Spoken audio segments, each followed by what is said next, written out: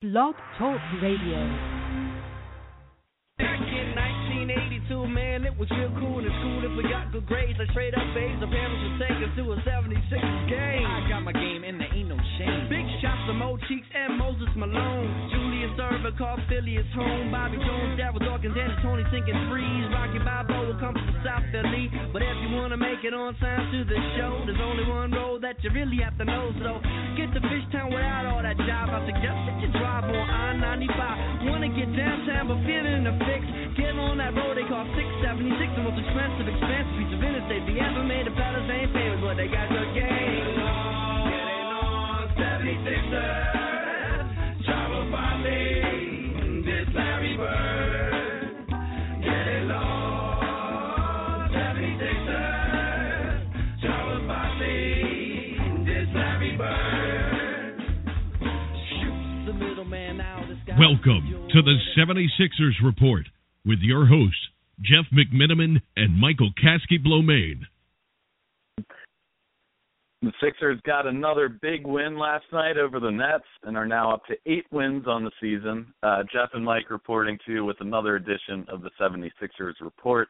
As always, you can follow us on the app Stitcher and make sure to follow us on Twitter at 76ers Report. Mike, let's start with the big night from Ja. 22 points, 17 rebounds, 3 blocks in the 103-98 Sixers win. A lot of people have, hammered Okafor's ability to rebound and defend all season. Was this performance enough to silence, those critics momentarily?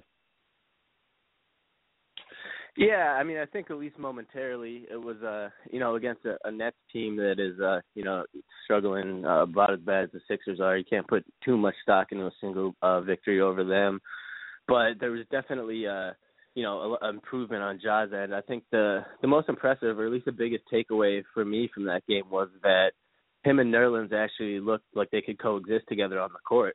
And that was a direct result of what you said, Ja, looking more engaged defensively and hitting the boards. He, earlier in the season when they tried out with Noel at the 5 and Ja at the 4, it just, didn't work out. Ja just wasn't able to, really be quick enough and defensively to get out on the 4s. And I think last night you definitely saw more a concerted effort on his part to both hit the glass and, just be more effective defensively. And, there were long stretches last night where him and Noel were out there together and Noel was protecting the paint and Ja was, serving effectively as the 4-man. And, that I think that was pretty promising. That was definitely one of the bigger takeaways I took away from that game last night. It really was a statement game from Okafor, in my opinion. If he's going to seriously be considered for Rookie of the Year over, Karl Anthony Towns or Kristaps Porzingis, he's really going to have to increase those rebounding totals in the second half of the season here. And there's no question, he's the most offensively talented big man in the class, but, voters are going to look at those rebounding numbers very closely when making that final decision. So, his play definitely has improved defensively. I think we've seen, stretches where he's been a lot better compared to, a few months ago on the defensive end. Obviously, his rebounding numbers have stayed somewhat, the same throughout the past month or so. But, to see a game like this, you almost look towards the future and wonder, if he can sustain it, if he can keep it up, and, if he can keep that activity level on the boards as high as it, was last night. But, another thing which was really, amazing to see was the play of T.J. McConnell, filling in for Ish Smith out with a left ankle injury. 17 points, 6 assists, 2 steals, getting the start, on 7 of 10 shooting. So, what did you think of, T.J. really stepping in there, getting the big minutes again for the first time in a while and, kind of overperforming in there? Yeah, absolutely. TJ was super impressive last night. Once it was announced that Ish was out, I didn't know, exactly how much of a chance the team had. They've only won one game this season without Ish starting. That game over the Lakers, and Kobe's last game in Philly was the only game they had won without Ish. So, I didn't know exactly how they would fare, which because especially that would mean extended minutes, for Kendall Marshall, who hasn't really played much. But, TJ just really, as he has done basically all season, he really just stepped up to the moment and, he outperformed my expectations. But, it's starting to become the norm for him. He just, he's super efficient on the offensive end. Like you said, I think he was 7 for 10 last night. He doesn't turn the ball over. He doesn't force bad shots. He doesn't force bad passes. He puts guys in position with, where they can score and get good offensive opportunities for themselves. And then defensively, he's just so locked in. In the last 3 minutes of the game last night, I think he 2 or 3 clutch steals. The one that he got at midcourt that led to the Okafor pass to Noel at the end that kind of sealed it. And then there was another one before that, and it's just a direct result of him being, super locked in and aggressive defensively. And, he just doesn't try to do, play outside of his means at all. He just kind of lets the game come to him, as coaches often say. And he just really, he's the opposite of a liability on the floor. He, he makes few mistakes and he just creates opportunities for everyone. So, he's been proven, people wrong all season, all the way since summer and draft and training camp and everything. He continues to show that he, might honestly have potential to be a backup point guard for the team going forward that can, come in as a spot starter or play extended minutes at the time and, really not lose, overall production for the team. Yeah, I mean, interesting you pointing out how, they've only had one win without Ish Smith all season. So that just makes it even better to see TJ go out there and, lead this team to another victory. And, you got to give some merit to TJ McConnell hanging around on the NBA.com rookie ladder all season, despite being sent to the bench and still putting up production coming into the game off the bench for the Sixers. And, it's really great to see a guy who, all his hard work in the off season, going undrafted and really coming in and doing what he's been doing has been, incredible to watch. And obviously the Sixers had been high on him, since the end of March last season. And, it's really great to see. It's really been kind of a weird stretch of games for the Sixers as of late. You had a win over the Suns, followed by a bad loss to the Pistons, pushing the Warriors until the final possession, followed by being blown out by the Hawks, and, a rough game against the Wizards, followed by a win over the Nets. Besides just being a young team, how can you explain kind of the sporadic play? Do you feel like, maybe confidence is still a big issue with this team? Like you said, kind of just the inexperience and the, probably confidence and inconsistency from some of the players. I think the most kind of confusing was the 2 games immediately after that Golden State game, the loss to the Hawks and then the loss to the Wizards, which, neither of those games were close whatsoever. I think it was either Mark or Ala mentioned on the broadcast last night when the Sixers took the lead at the beginning of the game. It was their first lead in 3 games. They had, they were down wire to wire against the Wizards. They didn't have a lead for a single second in that game or in the game against the Hawks. Their first lead before last night was in the first quarter against the Warriors, which was a full week ago at the time of last night, which was pretty interesting. That basically the Hawks game and the Wizards game, they were just out of it completely. And I think that those 2 games were kind of head scratchers to me, because you would think, despite the Golden State game being, a loss in the books, it was, viewed by everyone as far as the Sixers go as basically a win. The fact that, it took a Harrison Barnes buzzer beater to beat the Sixers when the Warriors had been, stomping title contenders by 30 points was, a good look for the Sixers that they were able to keep it that competitive and, make the champ sweat that much.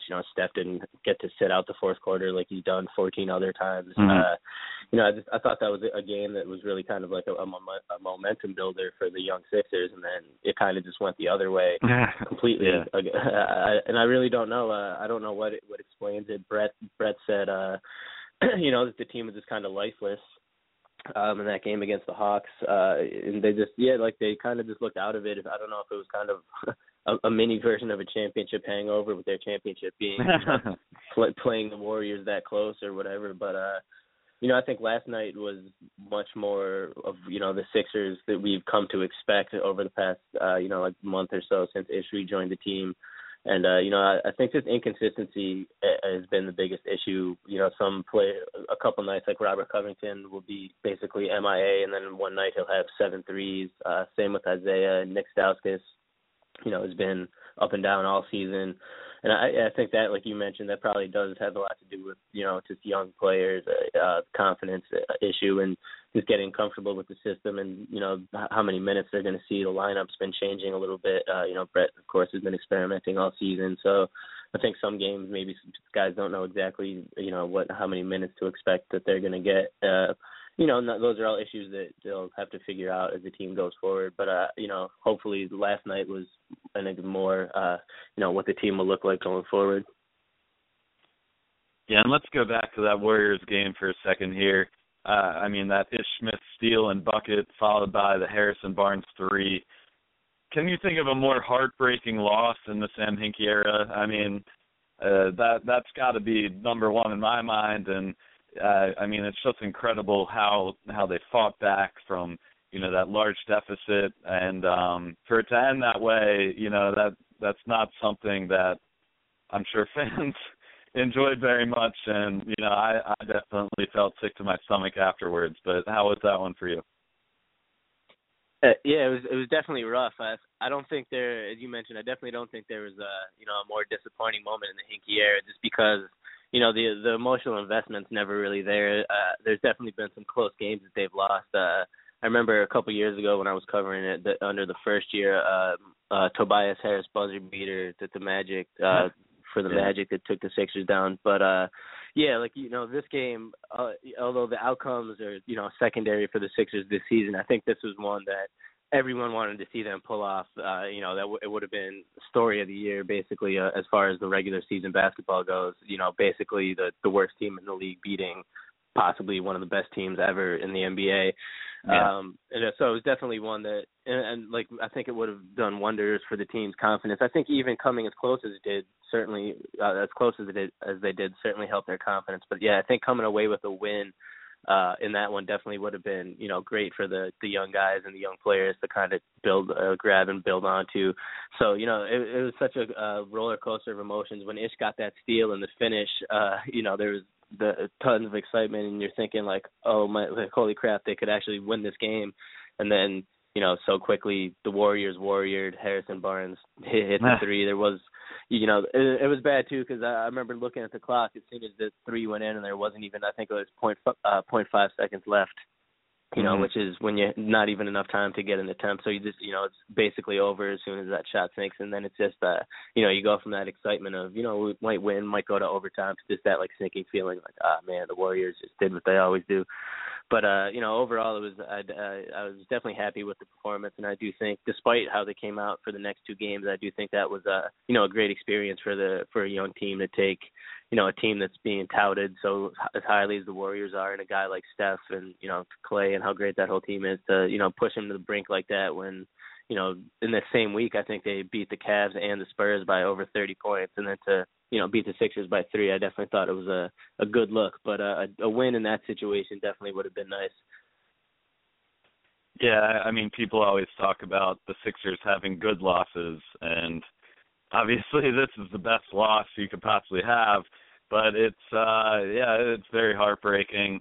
I didn't actually see this play until after the fact.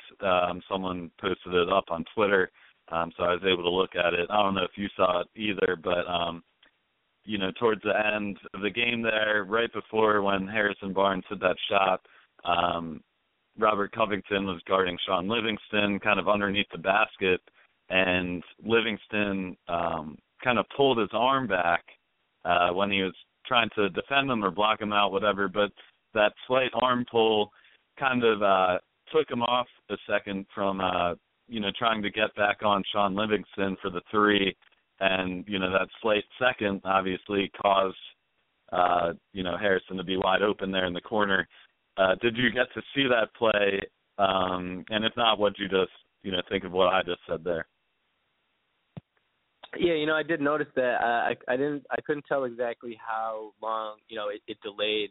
the arrival on Harrison, but I definitely saw it. I don't know. It'd be tough, in the position of a referee to make that call in that situation, I guess, with, at the last play of the game instead of just kind of the mantra of let them play. But, I definitely noticed it. I think the biggest takeaway I had from that play, too, was, people were questioning why, I think I forget who the defender was right now off the top of my head, but they went and put they kind of went to pressure double team Steph at like the top of the key, which, led to the pass down into the paint, which then led to the kick out to Harrison when he was wide open.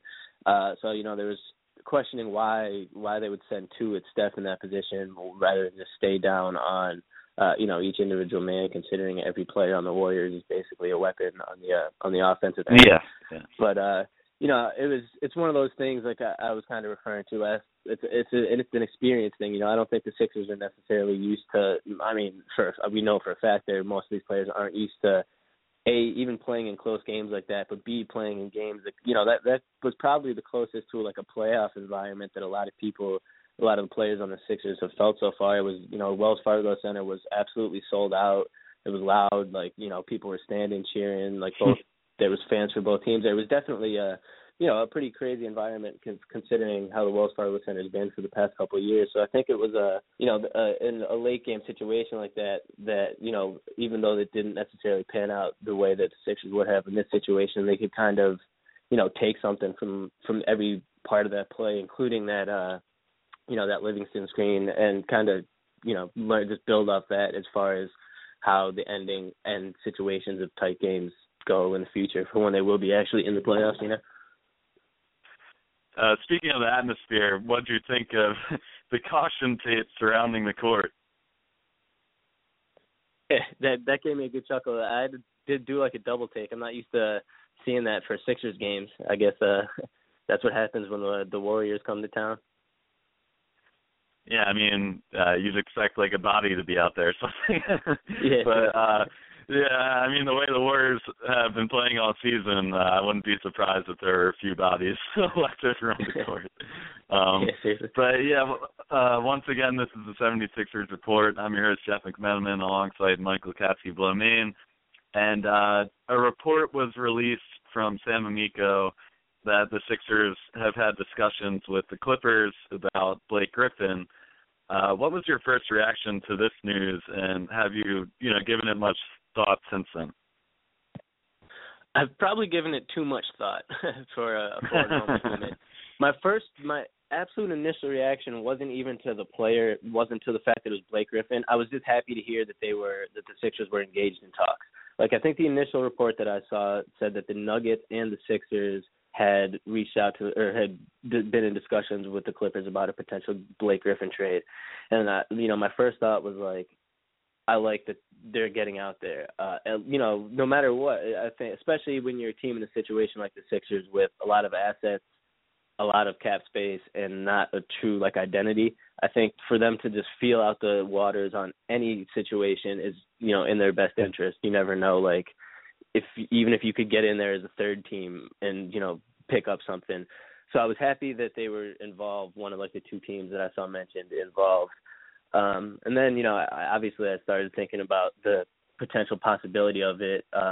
Since then, Doc Rivers, GM of the Clippers, has already come out and said that, they're not looking to trade Blake. It seems unlikely that they would want to, especially at this point where, they're as much as a contender as any other team that's not the Warriors at this point. They have a shot to go decently far in the Western Conference playoffs. They've been playing great without Blake.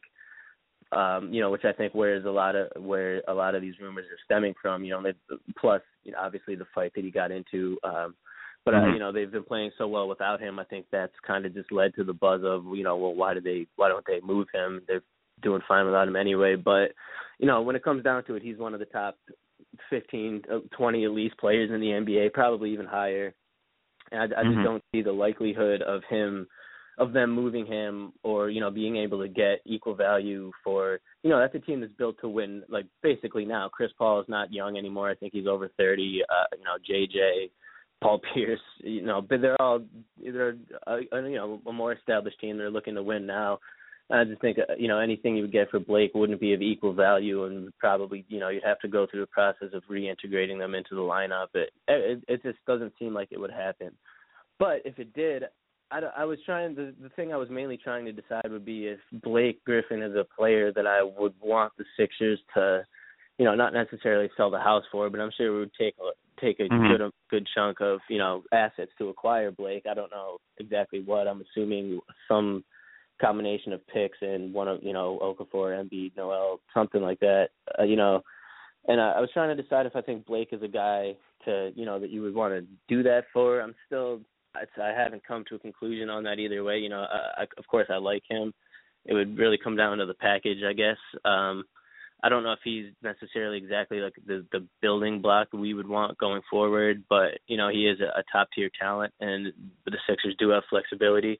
But, so basically I'm kind of split on the idea of him being a potential target. I don't hate it. I don't, love it either way. I think a lot of it would come down to the stakes. But in the end, I don't really see it as a real possibility. So that's kind of where I've kind of drawn the line about my thoughts on it. What about you? I'm curious to hear your thoughts on the matter. Yeah, so I think the likelihood is very slim, like you said. But, I mean, it is exciting to think about. To have the Sixers actually trying to pursue someone like that, at least making a call about a player of that caliber, that hasn't happened in a long time. So I was very excited when I first read the news. I think realistically, if the Sixers were to acquire Blake, I don't think that the Sixers would ever let go of their pick, but if it came down to letting go of the Lakers pick, potentially that would happen. They would also have to give up probably, I would say, Okafor in return because, they already have a center that they're invested in DeAndre Jordan, and, Okafor has shown the ability to be able to play power forward, pretty well, and I would say that maybe even Robert Covington would be attached to the trade, and Lance Stevenson might be another piece that the Clippers would send out just to, clear some cap space of their own. I mean, it's interesting to think about. Realistically, I don't think the Sixers would, give up pieces of the future that easily for players, with that big of contracts, and I don't know. We'll see what happens. I do think it's still very interesting, and I think Blake could really bring a lot to the power forward position on this team. It would shake up what the Sixers actually do at the NBA draft, because if you have Blake, I mean, do you really push for Ben Simmons? That's another question that would obviously come up regarding that. I mean, it's interesting. The trade deadline obviously is coming up soon. Are there any Sixers you think might have a chance to be moved, and who do you view as the Sixers' kind of most valuable trade chips at the moment? It's so tough to predict. Like last year, I never would have guessed it. MCW would have been traded at the deadline. I'm not commenting on it being a good or bad trade either way. I just wouldn't. It was unexpected. I don't think a lot of people saw that coming. I think people viewed him as the guy that they were going to kind of hold on to going forward for a while, and then he was traded. So I think he's been active each of the past two trade deadlines. The first one, of course, was the day where we were all sitting around waiting for the ex-Sixers to get shipped out by one. Spencer Hawes, Lavoy Allen, Evan Turner, they all got dealt that day. And then last year, of course, the MCW and KJ McDaniels move. So, I mean, to say you would almost have to say you expect some moves to come by the Sixers at that point. It's just the like how big magnitude of the moves.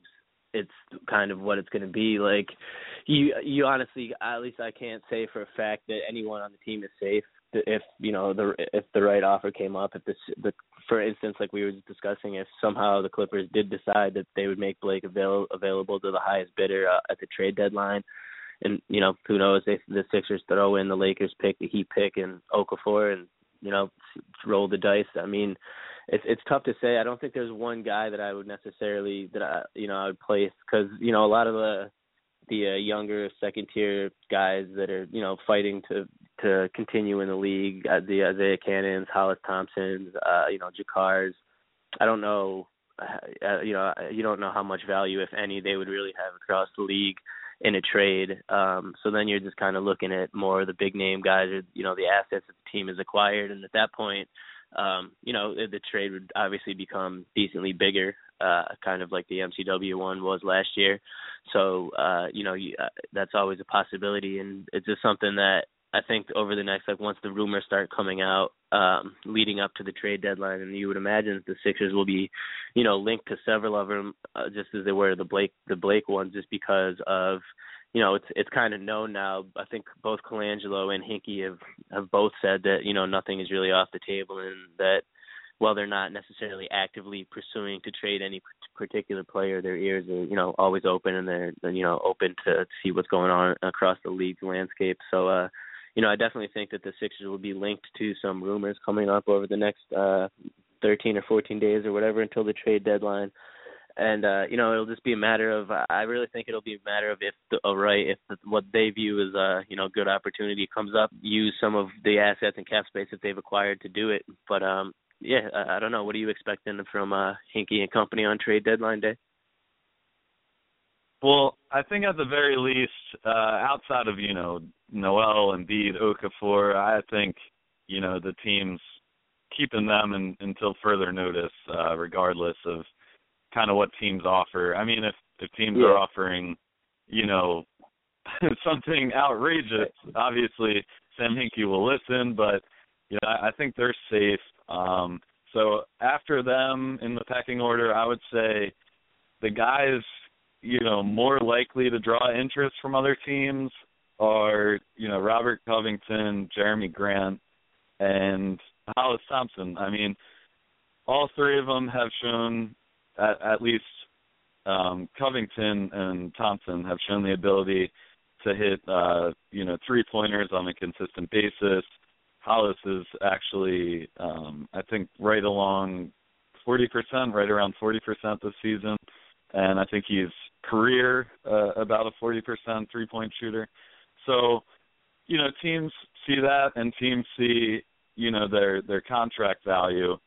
And, I think for any playoff team just looking for a spark like that off the bench for three-point shooting, I think those are two names you might see linked to, trades to playoff contenders. And I think Jeremy Grant, long-term, could do a lot of things with his NBA career. I mean, we've seen his defensive intensity at times this season and his ability to run the floor. Obviously, his offensive game is still very unpolished, and he needs to work on it before, he's a viable option there on a consistent basis. But I think those three names are the top of my list, at least.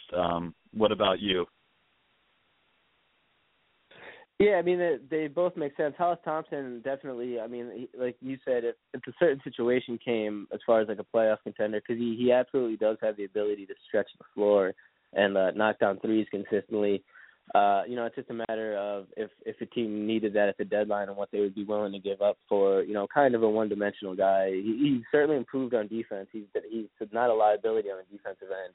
But offensively, he doesn't do much else other than catch and shoot. He doesn't really have the ability to create his own shot or put the ball on the floor and take it to the rim much. But if the team is in need of floor spacing, especially going into the playoffs, then Hollis is definitely a guy. I mean, maybe Hinkie would be able to get, I don't know, a second rounder for him. Maybe I don't see them getting a first rounder for him at all. Maybe a package of second rounders and something else.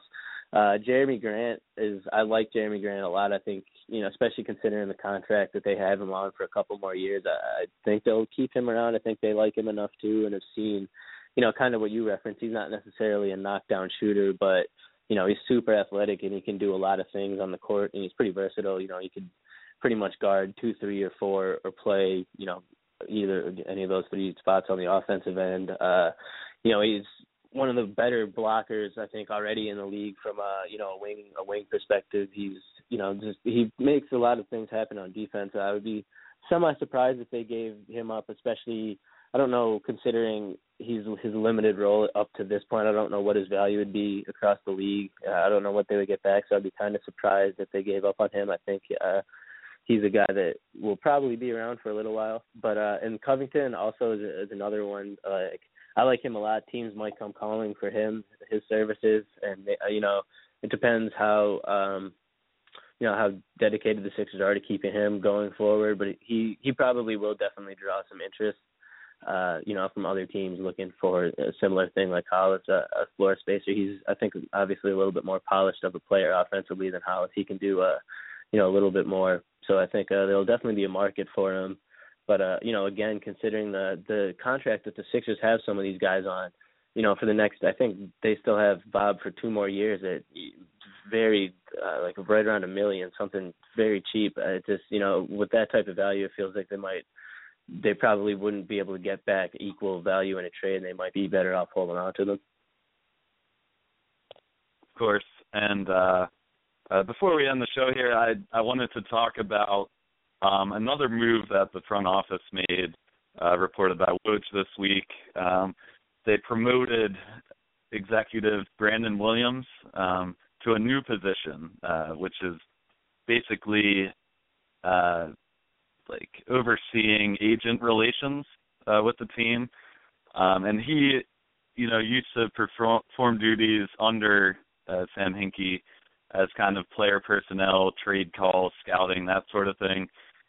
So I'm starting to wonder between, Colangelo now signing off for all the kind of basketball operations and organizational moves that the team does, and now with Williams kind of overtaking the agent relations and stuff along those lines, I'm starting to wonder what Sam Hinkie kind of does right now in the front office.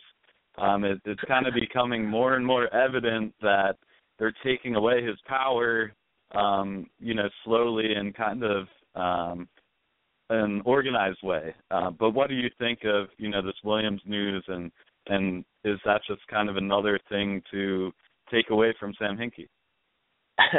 I think you nailed it. At least those were my initial thoughts on the report. Basically exactly what you said. The phrase that, it was emphasized that Brandon Williams was promoted. He was with the 87ers, and he did a great job down there.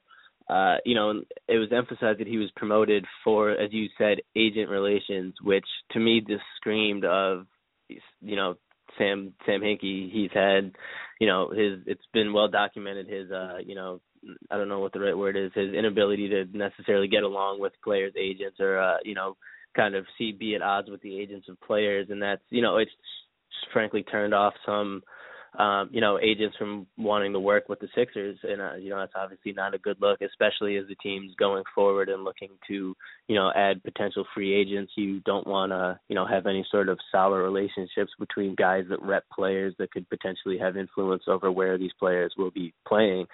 So that, that really kind of did seem like it was, kind of not a direct shot at Hinkie, but if, like you said, it seems something that Hinkie should have been doing, and now this guy will be doing it. So it's another, kind of taking back of the responsibility. And in that same report from Woj was, which I found equally as interesting, which I didn't know. I don't know if this just slipped through the cracks for me if it was newly reported, but that, Colangelo is not just an advisor, but he basically has final say on organizational basketball moves. I think the direct quote was, Colangelo has to sign off on any organizational moves regarding basketball operations, which is, to put it, that's a little more than a consultant / advisor role from, from Skype in Phoenix, which is kind of how it initially was led to believe that Colangelo's duty was supposed to be. At least I don't know how many people really bought that he was coming out of retirement to be an advisor to Sam Hinkie. But, both of those pieces of information together in the same report just, as you mentioned, it seems to be kind of a further indictment on Hinkie. basically he doesn't have the final say at all. Like it's he has to basically, things have to go through Colangelo if they want to get done, where he could, potentially veto something that Hinkie wants to push through. So yeah, I mean, it's definitely interesting. Ever since it was announced that Colangelo was coming here, there's been obviously speculation on, Hinkie's exact role in the front office now and what he's going to be doing for the team going forward. So, it's just, I think that's another example of the team potentially kind of minimizing his, at least, like outward duties as far as agents and, interactions with other people go. Yeah, and I find it strange also that Hinkie has still kind of made these public appearances. They had kind of the announcement of their training camp facility in Camden, and he was there in his hard hat in the pictures, and kind of talking about just the state of the art facility that should be complete next year. And I mean, what do you think of just kind of them putting him out there as kind of the leader of the organization, even though it seems like behind closed doors he's not that person anymore? Yeah, I honestly don't know. I don't want to comment too much because, like you said, I don't know the exact really what's happening. I don't want to overstate his position, but it does. I thought the same thing. It seemed kind of ironic that, almost borderline like a joke, like, well, we're taking away his ability to make decisions that actually affect the team, but hey, he can go be the spokesman for our new practice facility, put on this hard hat, and go talk about how great this is going to be, And I wonder if that's honestly going to be kind of the extent of what he does for a little while, where he's kind of, he's out in front, talking about things maybe, but not necessarily the things directly tied to the improvement of the team or, player personnel moves, because that's, he's never liked to talk about that stuff much anyway. So, you wonder if, it's really interesting to tell, like, how much longer he's going to be around with the team or what his role is going to be. But, it was definitely, I don't want to say ironic, but it was kind of amusing to see the pictures of him in the hard hat, talking about the facility, when at the same time it seems that, each report that comes out is about, a little bit of his power getting usurped. So you definitely kind of wonder exactly what's going on behind the scenes. But, hey, the practice facility does look nice, though. Of course, yeah. I mean, hopefully, I think someone in Liberty Ballers reported how, they think that maybe down the line Colangelo will try to lure USA basketball there, which would be amazing. But, for now, I think it's something that players and hopefully, top free agents can be drawn in and see how great it is in the future. But once again, this is 76ers Report. I'm your host, Jeff McMenamin, alongside Michael Kasky-Blomine. Go out and follow us on the app Stitcher and on Twitter. And, we got a big one tomorrow night against the Clippers, and hopefully some more talks about Blake Griffin and potentially a trade down the line. Yeah, and then we got a little All-Star break where Nerlens and Ja will be representing the team in the Rising Stars Challenge. That'll be exciting. Of course, and everyone, obviously enjoy the Super Bowl. It should be a fun one, and we'll see if Peyton Manning will go out on top, or if Cam Newton and that stifling defense can overtake them. Should be a good one. Yep. See you guys. Back in 1982, man, it was real cool in school if we got good grades. Like straight up A's, the parents would take us to a 76ers game. I got my game and there ain't no shame. Big shots to Mo Cheeks and Moses Malone. Julius Erving called Philly his home. Bobby Jones, Darryl Dawkins, and Tony sinking threes. Rocky Balboa comes to South Philly. But if you want to make it on time to the show, there's only one road that you really have to know. So get to Fishtown without all that job. I suggest that you drive on I-95. Want to get downtown but feeling the fix. Getting on that road they call 676, the most expensive piece of interstate they ever made. The fellas ain't famous, but they got good game. Getting on 76ers, travel by me, this Larry Bird. Getting on 76ers, travel by me, this Larry Bird.